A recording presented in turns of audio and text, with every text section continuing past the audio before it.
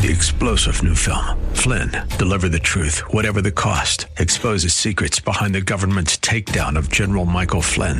Flynn knew what the intel world had been up to. He ordered the first audit of the use of contractors. This set off alarm bells. He told the truth. He was the most dangerous person for Donald Trump to hire. They had to get rid of Flynn.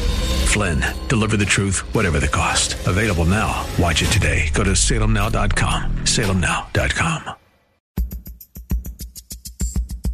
And now back to Lifeline with Craig Roberts. Welcome back to our conversation. With us today in studio, we are privileged to have the new lead pastor of Abundant Life Christian Fellowship in Mountain View and speaker on the broadcast Inspired to Live, heard weekday mornings at 5 a.m. right here on KFAX, Pastor Brian Lourdes. I've read about you that you like to start the day as often as you can in a time of Bible study with your children. You have three boys? Three boys. 15, 14, and 12. Good age, isn't it? Fun age, isn't it? Was this kind of a foregone conclusion? Was this something that your dad, Crawford, was doing with you when you were a kid of that age? Absolutely. You know, we tend to take, cut and paste the good experiences we had from our homes, and we want to carry those things over. And, you know, I'm looking at my own lineage and just going, man, I've really been blessed. I mean, we can, as an African-American man, I'm pretty rare from the standpoint I can actually trace my lineage back to pre-emancipation days to my great-great-grandfather Peter, who was a slave working the plantations of Asheville, North Carolina. And he was a godly man, loved the Lord. The family that owned him, this is the big conundrum here, his owners led him to faith in Jesus. And he got married. Once the emancipation happened, the family that owned us gave him 300 acres free and clear land in Catawba County, North Carolina. Much of that we still own. In fact, I go back there from time to time, and that just began a legacy where in my direct line, there's no such thing as a man who didn't love Jesus or a man who divorced his wife in my direct line. And so what I feel, and then I got this unique name, Loritz, and I just feel this incredible responsibility to try to steward that well. And I was blessed to grow up in a house where both my parents loved the Lord. My parents just celebrated 45 years of marriage. My normal was sitting around the dinner table with my folks, watching my dad open the scriptures. He was my first Old Testament theology professor, New Testament theology professor, all of those things.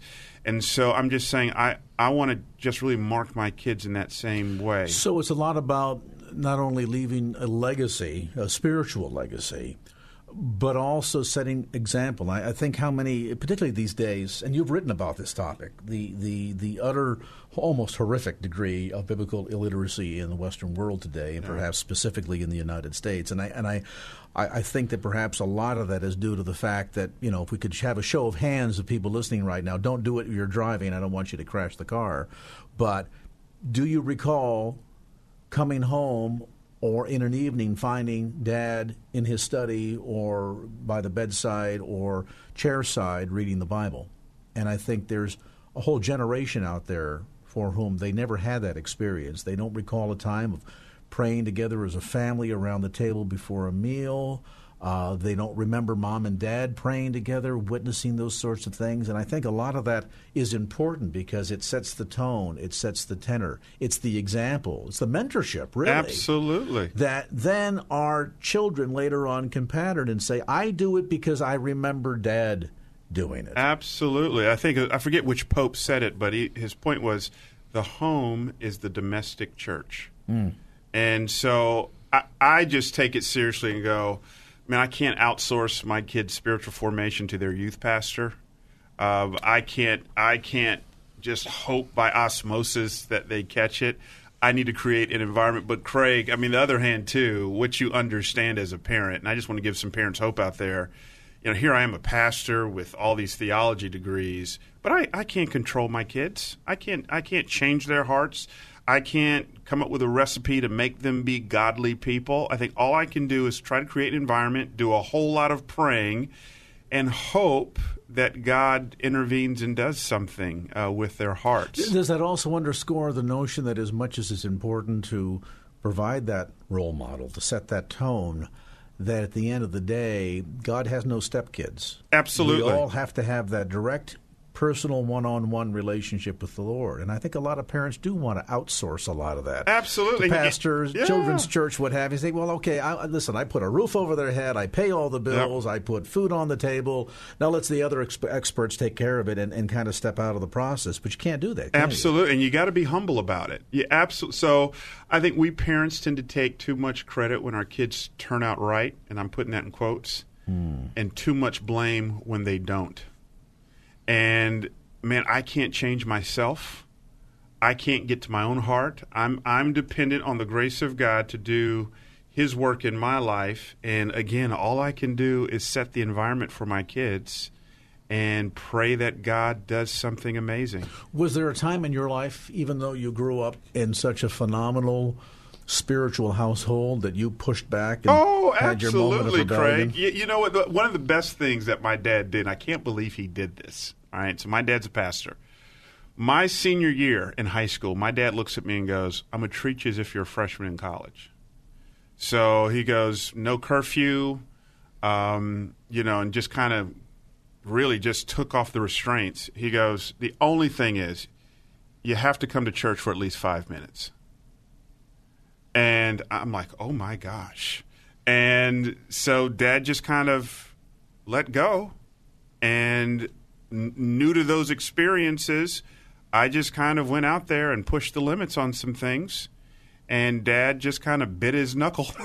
You know what I'm saying? But at some point, I did come back. And it's a good thing. But I'm glad I didn't have a dad. If I had an overbearing, controlling father who tried to micromanage me, my personality would never flourish again in that environment. George Barna has put forward some studies that are indicative of the notion that there are growing numbers of millennials that once having tasted of that freedom, generally they're off to college, things of that sort, they wander away and they don't come back. Or it's years before they come. Sometimes when they reach the point when they're married and they have kids, they say, well, it would be nice to give the kids some kind of a foundation. So almost out of a sense of obligation than they do it than a free and willing heart. What is it that pulled you back? The Holy Spirit. Absolutely the Holy Spirit. It really, really was. And I had a tribe of mentors. Again, I came up under Bishop Kenneth Ulmer. He's my godfather, pastors a church. He was incredibly significant in my own life. In fact, my latest book, I dedicated it to him. I actually had great godly friends who would challenge me on some things, which was great. And then to know that I had praying parents. My dad literally says to me, there has never been a day in your life when I've never prayed for you. Wow. So that kind of a prayer covering is absolutely significant. And my dad actually says he did most of his parenting on his knees. Do you think that's good advice? Is that advice you follow with your three boys? Absolutely. Absolutely. Because, again, the older they get, the more you realize how little control you have. So then you go, well, what am I going to do? Am I going to sit in the back seat of every date they go on? You know, at some point, you got to trust and give them space to do stupid stuff. Is it also a bit of a test of one's own faith in the sense that, as you acknowledge that, no, you can't be hovering over them every nanosecond, that you have to not only cut them loose but also have enough trust in the Lord that you've instilled, you know, the adage from Scripture, you train up a child in the way he should go, that sense that you've instilled enough truth in their life, that there's been enough careful mentoring going on and parenting on the knees, that even though they may wander off and make some stupid mistakes, as we all tend to do, that eventually they will come back? That's the hope. But I think we parents get in trouble. And no Christian parent would say it in these terms. But so many of us parent from the perspective that my identity and sense of self-worth and esteem is tied to the performance of my kids. And that is just a dark road, Craig. You start going. Says, I failed on the gridiron as a football player myself in school, but I'm going to make sure my son is the best quarterback and gets a scholarship to Stanford. Absolutely. And so that's just daily battle. I am not my kids' decisions. So we teach them right. We train them right. We let them feel consequences. We let them feel the consequences of their own decisions and choices. But there's a sense of gospel distance between who I am as a parent in Christ and my kids' behavior. And listen, the one talking to you about this is the pastor. Where the church is kind of looking at your kids, expecting them to be the Sunday school teacher. You know, as a PK yourself, the magnifying glass is on the Loritz family. Boy, Absolutely. If it doesn't work out right, Pastor Brian's doing something wrong. Got to be. Absolutely. I remember, my youngest. He went through his Michael Jackson phase years ago, or he's just enamored with Michael Jackson. And I remember his Sunday school teacher came to me after service one Sunday and said that my youngest decided to get on top of one of the tables and do the Billie Jean dance, gestures and all. And you go, well, I hope you reprimanded him. But, that's what kids do. Don't put a pastor's kid label on there. That's what kids do. That's right. That's right. We're visiting today with Pastor Brian Lourdes. He is the new lead pastor at Abundant Life Christian Fellowship in Mountain View. Speaker on Inspired to Live. Heard weekday mornings at 5 a.m. right here on KFAX. We take a brief time out. We'll come back to more of our discussion right after this. Michael Bennett in the KFAX Traffic Center. Michael? And now back to Lifeline with Craig Roberts. Welcome back. Our visit today with Pastor Brian Lourdes. He's the new lead pastor at Abundant Life Christian Fellowship in Mountain View. And, of course, speaker on Inspired to Live, the broadcast weekday mornings at 5 a.m. right here on KFAX. By the way, more information about the church ministry at alcf.net. Think Abundant Life Christian Fellowship, alcf.net. We'll talk more about the church ministry in a moment. I want to come back to a topic that we kind of grazed at the very beginning of our conversation today, and that is this issue of some of the turmoil that we're seeing in America today, racially speaking. And it's interesting because I think this is perhaps a tension that's just sort of quietly bubbled below the surface, and then every once in a while an event happens. Right. Most recently, we know the names, we know the individuals, the places, Ferguson, things of that sort that have caused that to bubble up and over. You have been quoted as saying that when it comes to the church, not only in terms of Martin Luther King's observation about the greatest time of segregation in America, Sunday mornings at 11 a.m., but that insofar as we, the church, the body of Christ, should not only model a well-integrated church on a Sunday morning, but you take it a step further. You say, don't just be satisfied with a sense of a well-integrated sanctuary. Absolutely. You want the dinner table. Yes. To be integrated as well, yes. to be a reflection of heaven. Yes. What do you mean by that? So I think what all these the proliferation of these racial incidents, that what they reveal, and again, I'm not casting judgment on anybody, but just looking in the aftermath and the incredible polarization of responses, I think what it reveals is we really don't know each other. We really don't know each other. So latest Lifeway research says that 90% of all churches today are homogenous, which means only 10% are diverse. Now, that's actually an improvement, because if you took this same research 10 years before, only 2.5% of all churches were diverse. Wow. So we're seeing progress. An uptick. Yeah. There's progress, but 90% is just not acceptable. 90% homogeneity is just not a good thing. But even within multi-ethnic churches, latest studies reveal you can have a multi-ethnic church but still be segregated. It's almost like the NBA All-Star Game, right? Okay. That game's going to come up in February. It's an annual deal where people from different teams will come. They'll play on a team together, play in the event, but once the event is over, they're going to go back to their individual teams. That's Sunday morning. That's Sunday morning in multi-ethnic churches, right? So I think at the end of the day, we've got to create environments where people actually trust each other enough to go there and to have conversations. Let me say this as well. Dr. Tim Muehlhoff, Ph.D. from University of North Carolina, he popularized this. He didn't come up with it, but he popularized this whole communication pyramid. And there's 5 levels of communication. And the most superficial level is cliche. Good morning, how are you? Levels 2 and level 3 are where most guys hang out. I call that Sports Center talk. Level 2 is sharing facts. Who won the game? How many points did LeBron have? Level 3 is sharing opinion. It's kind of sharing what you think. Levels 4 and level 5 are your deepest levels of relationships. Level 4 is emotive. It's sharing how I feel. And most wives will say most men never get to that. Absolutely. My husband's stuck on 3. Absolutely. And then level 5 is transparency. It's sharing who I am. Now, if you take that communication pyramid, Craig, and you just put it over kind of how the disparity in responses between minority communities and white communities to a Ferguson, to a Philando Castile, to an Alton Sterling, to an Eric Garner, what typically happens is minority communities go level 4. And this is how we're feeling, man. This sense of lament. Our white brothers and sisters go, wait a minute, we don't know the facts. It's level 2.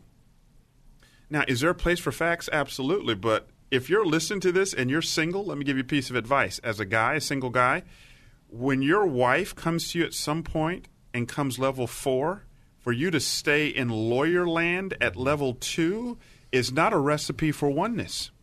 So when Corey comes to me, my wife, and says, this is how I'm feeling, what I'm learning 17 years into the game, Craig, learning is I need to connect with her. In order to do that, my first resort isn't to bombard her with facts, but it's to sit with her and lament with her and to soak in those feelings with her.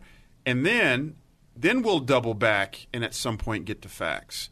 We just don't know how to lament well with each other. It's the lost art of lament. We've got the order wrong. Absolutely.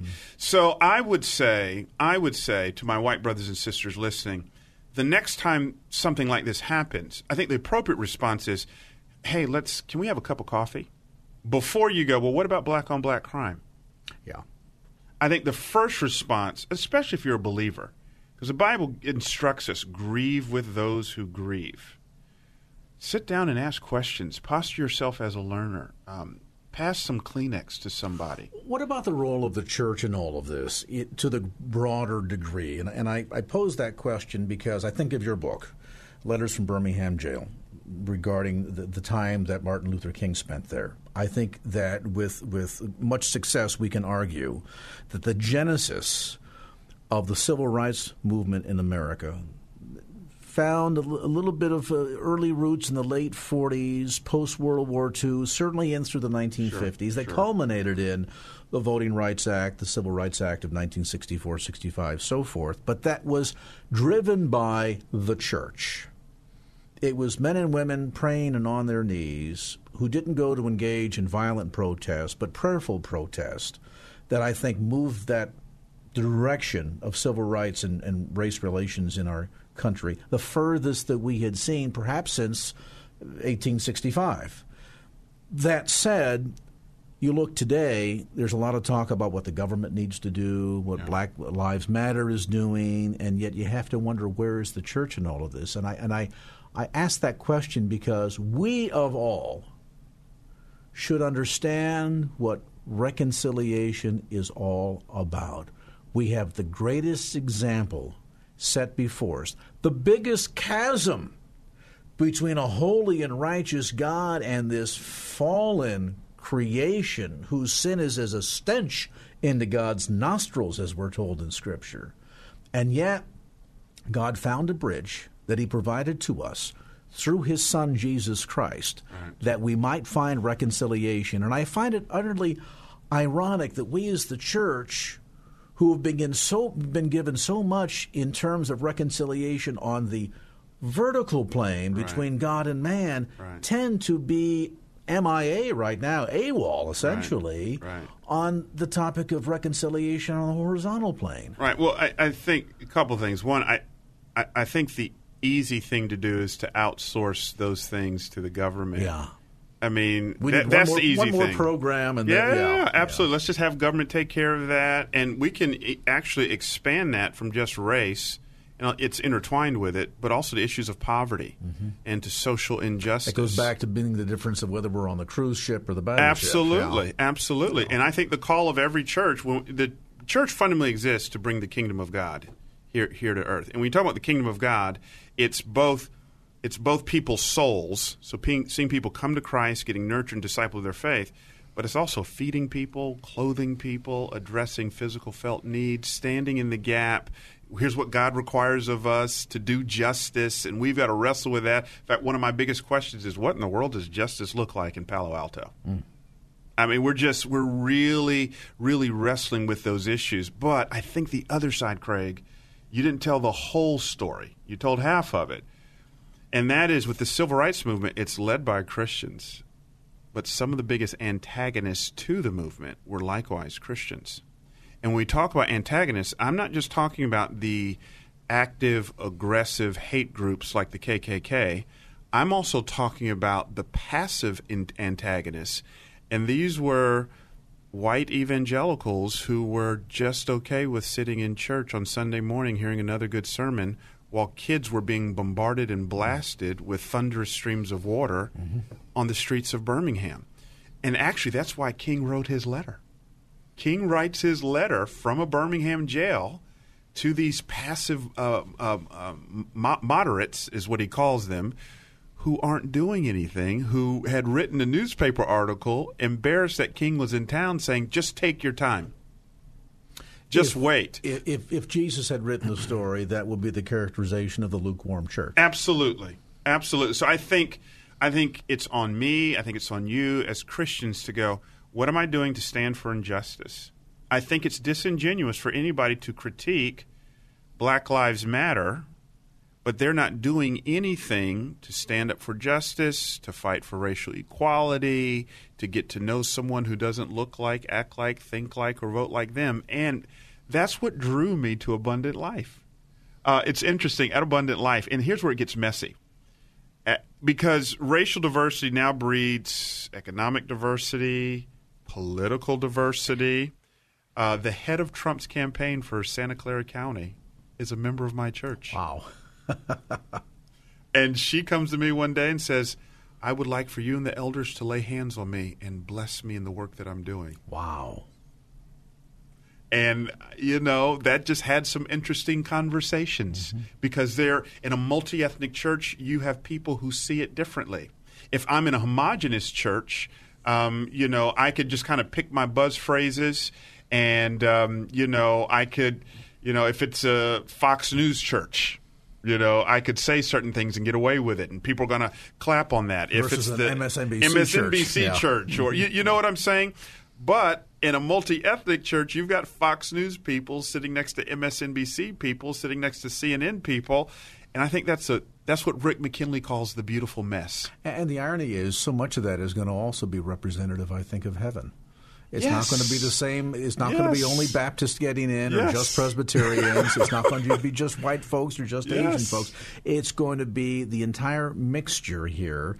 And this is God must look down and say, this is a very interesting experiment I'm doing. Absolutely. Let's pause on that point. We're going to come back with more of our conversation. Visiting today with Brian Lourdes, Pastor Lourdes, lead pastor at Abundant Life Christian Fellowship in Mountain View. His broadcast, by the way, Inspired to Live, weekday mornings at 5 a.m. right here on KFAX. A very brief time out. Back with more right after this. Get you an update on traffic. Michael Bennett in the KFAX Traffic Center. Michael? And now back to Lifeline with Craig Roberts. We're back with Pastor Brian Lourdes, lead pastor at Abundant Life Christian Fellowship in Mountain View. His radio program, by the way, you can catch weekday mornings at 5 a.m., Monday through Friday, Inspired to Live, right here on KFAX. Let's talk about setting examples for a moment. We look at the challenges, and you've worked both ends. You've been in the Bible Belt. You've been in the Bible suspenders. I like that. You've had a chance to be exposed and work in areas where there is an abundance of so-called mega churches, and then you come to the Bay Area where we don't know what a mega church is. And if you have a congregation of 250 people and they're healthy and half of them show up every week and a third of them tithe regularly, you're doing well as a pastor in the Bay Area.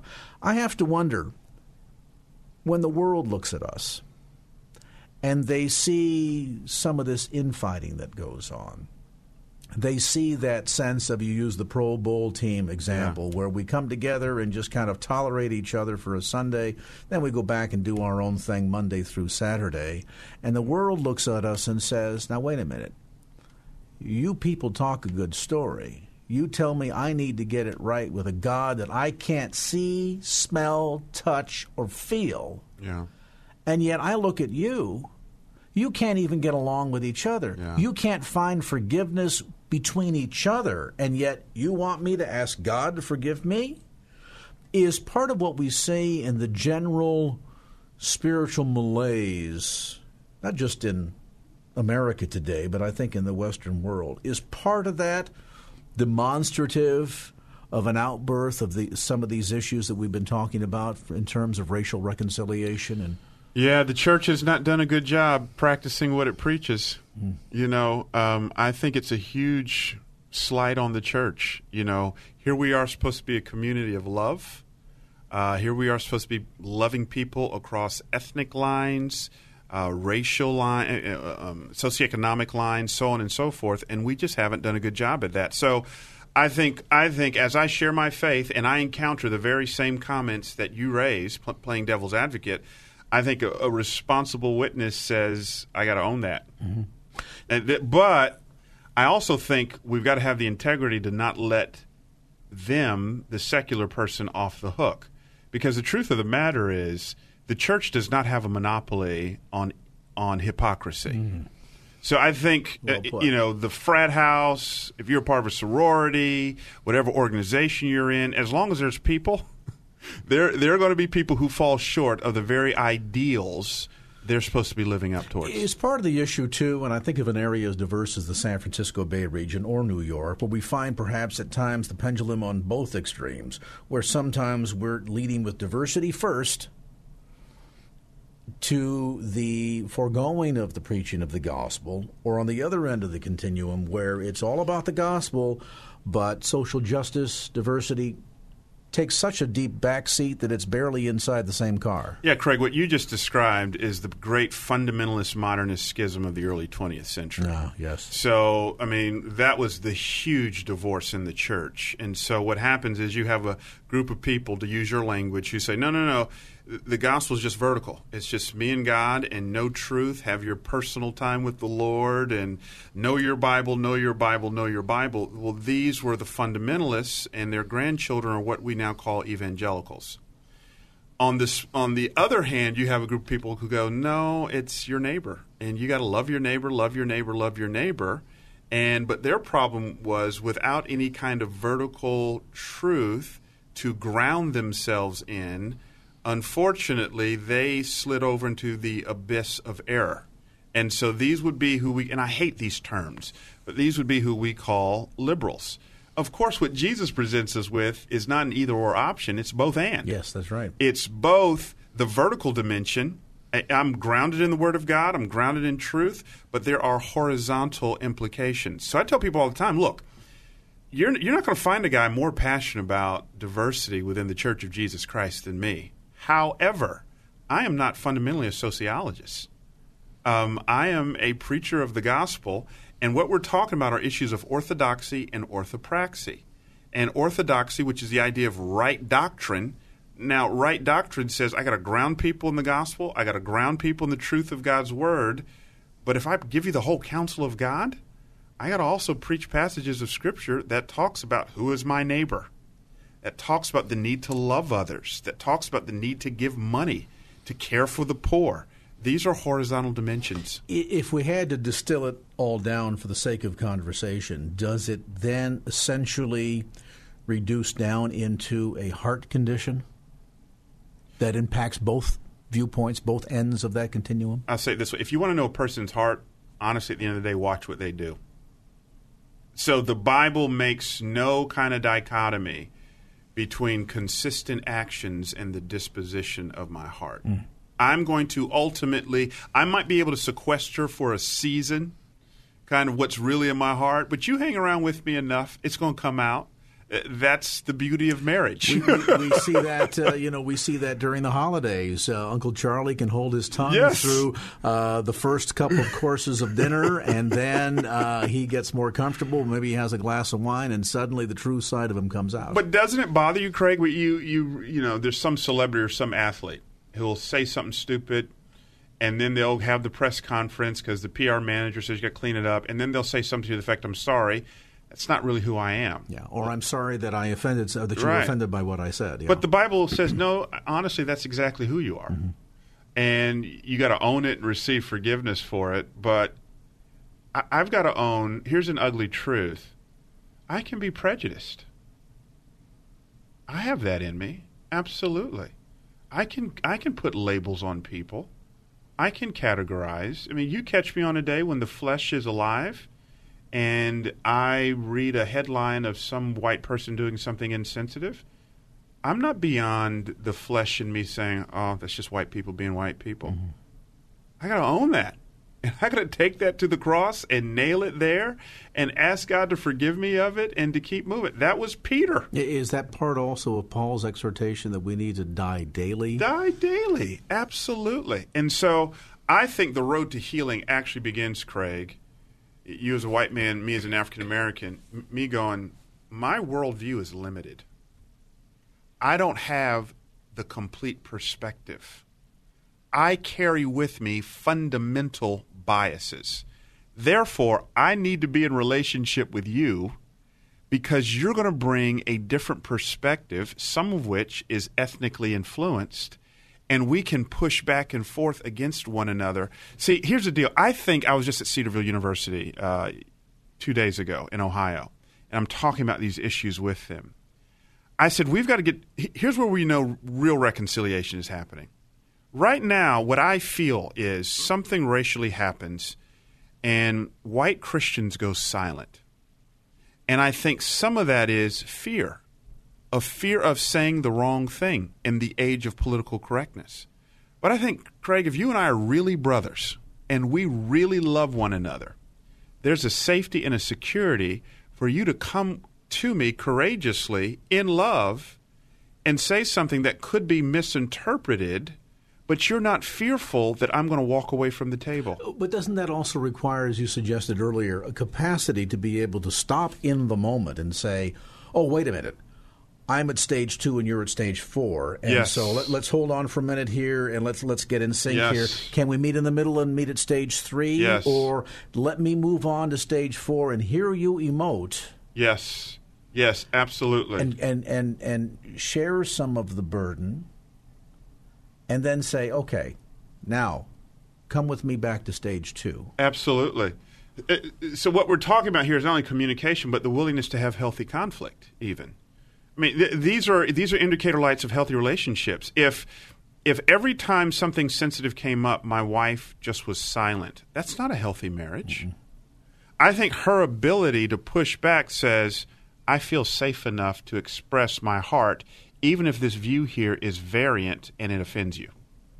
We're going to pause, come back with one final comment from Pastor Brian Lourdes, the new lead pastor at Abundant Life Christian Fellowship in Mountain View. Information, by the way, about the ministry online at ALCF. Think Abundant Life Christian Fellowship, ALCF.net. His radio program Inspired to Live, weekday mornings at 5 a.m. right here on KFAX. Michael Bennett in the KFAX Traffic Center. Michael? And now back to Lifeline with Craig Roberts. Back to our visit. Again, more information about the ministry of Abundant Life Christian Fellowship in Mountain View. You can check them out online by going to alcf.net. That's alcf.net. Brian also has a relatively new radio program here on KFAX called Inspired to Live. The broadcasting can be heard weekday mornings at 5 a.m. Great way to start the day early in God's Word with Pastor Brian Lourdes, Inspired to Live. Weekday mornings at 5 a.m. here on KFAX. Well, now that you're here, getting settled, you talked a bit about some of the vision. You talked about the notion, and I think it's a healthy idea for all of us to say, time to get off the cruise ship and get on the battleship.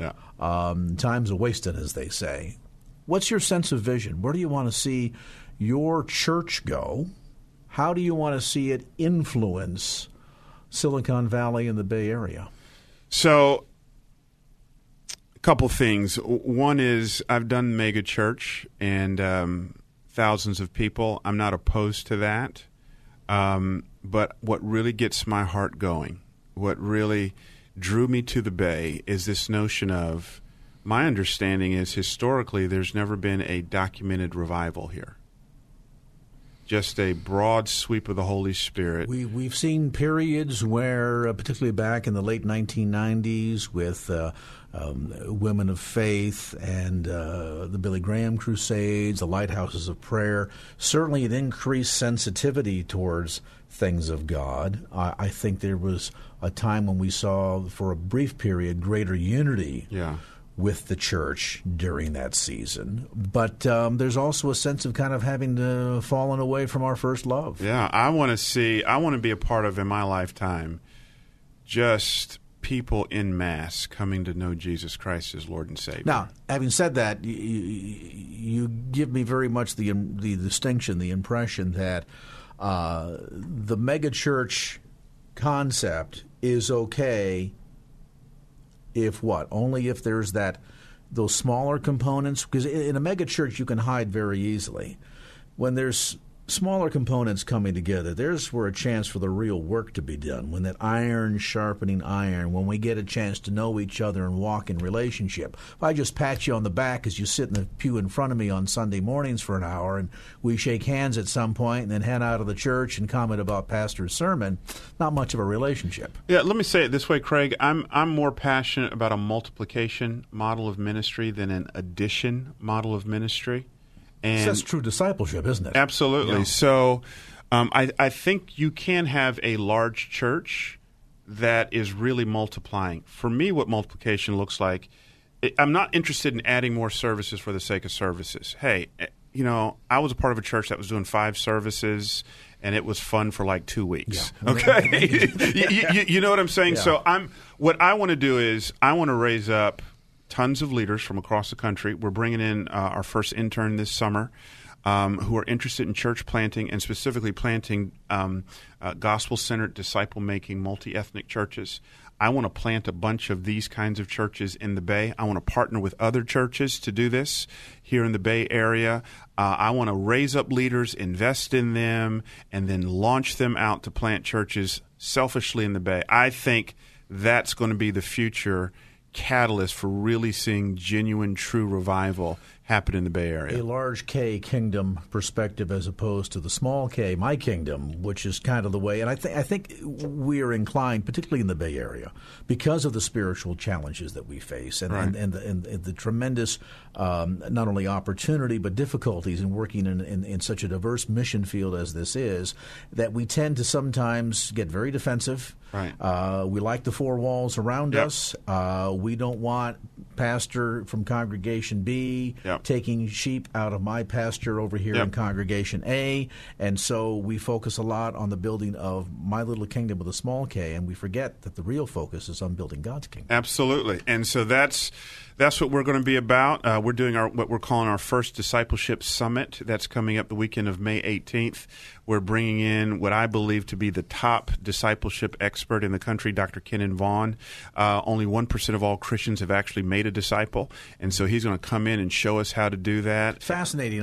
When I've had a chance to speak, sometimes I will go to a church and say, just a quick show of hands, how many of you have ever led anybody to Christ and discipled them? Absolutely. And it takes about a minute for the question to even sort of Absolutely. settle in, and everybody looks at everybody, and 3 or 4 hands go up, and you think, wait a minute, what's happening here? This should be a part of normative Christianity for every one of us. But I want to be careful.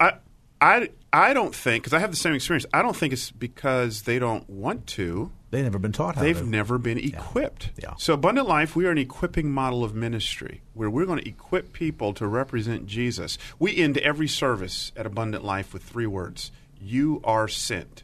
So this isn't come and see the Brian Lourdes show. No. This no. isn't, wow, we have got the choir, they cook on Sunday mornings. No. This is not spectator Christianity. It's not. This is fully participatory, all in. It's get what you need to represent Jesus Christ at Apple, at Yahoo, at Facebook, as a teacher in a classroom, as a student on Stanford University's campus.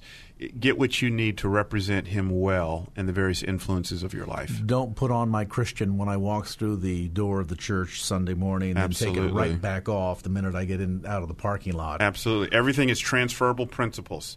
So we want people to get a sense of, I'm getting this so that I can give it to someone else.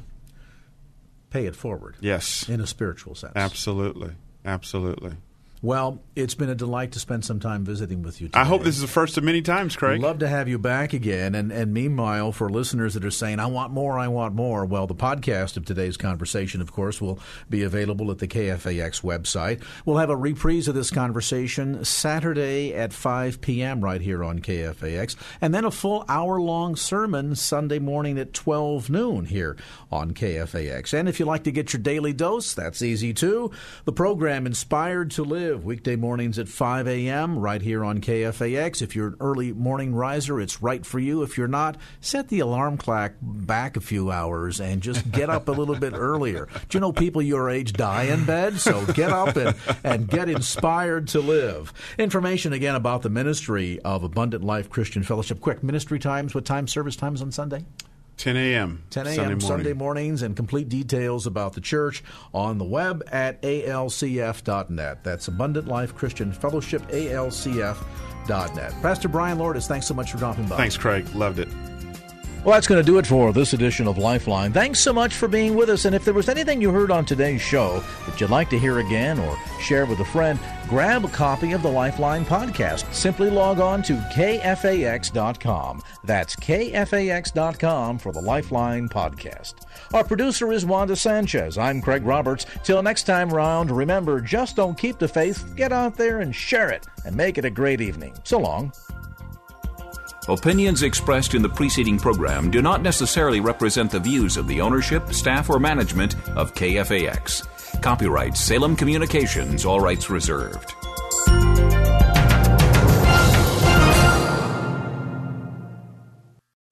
3-star General Michael J. Flynn, head of the Pentagon Intelligence Agency, knew all the government's dirty secrets. He was one of the most respected generals in the military. Flynn knew what the intel world had been up to. He understood its funding. He ordered the first audit of the use of contractors. This set off alarm bells. The explosive new documentary, Flynn, Deliver the Truth, Whatever the Cost, uncovers the facts behind this scandal. Flynn told the truth. He was the most dangerous person for Donald Trump to hire. I find out the worst enemy that I'm going to face in my life is right here in America. They took my assessment and they wanted me to change it. And I was like, I'm not changing it. They had to get rid of Flynn. With in-depth interviews, archival footage, and never-before-seen personal records of the man behind the headlines. I just felt like I was drowning. Flynn, Deliver the Truth, Whatever the Cost. Available now. Watch it today. Go to salemnow.com. salemnow.com.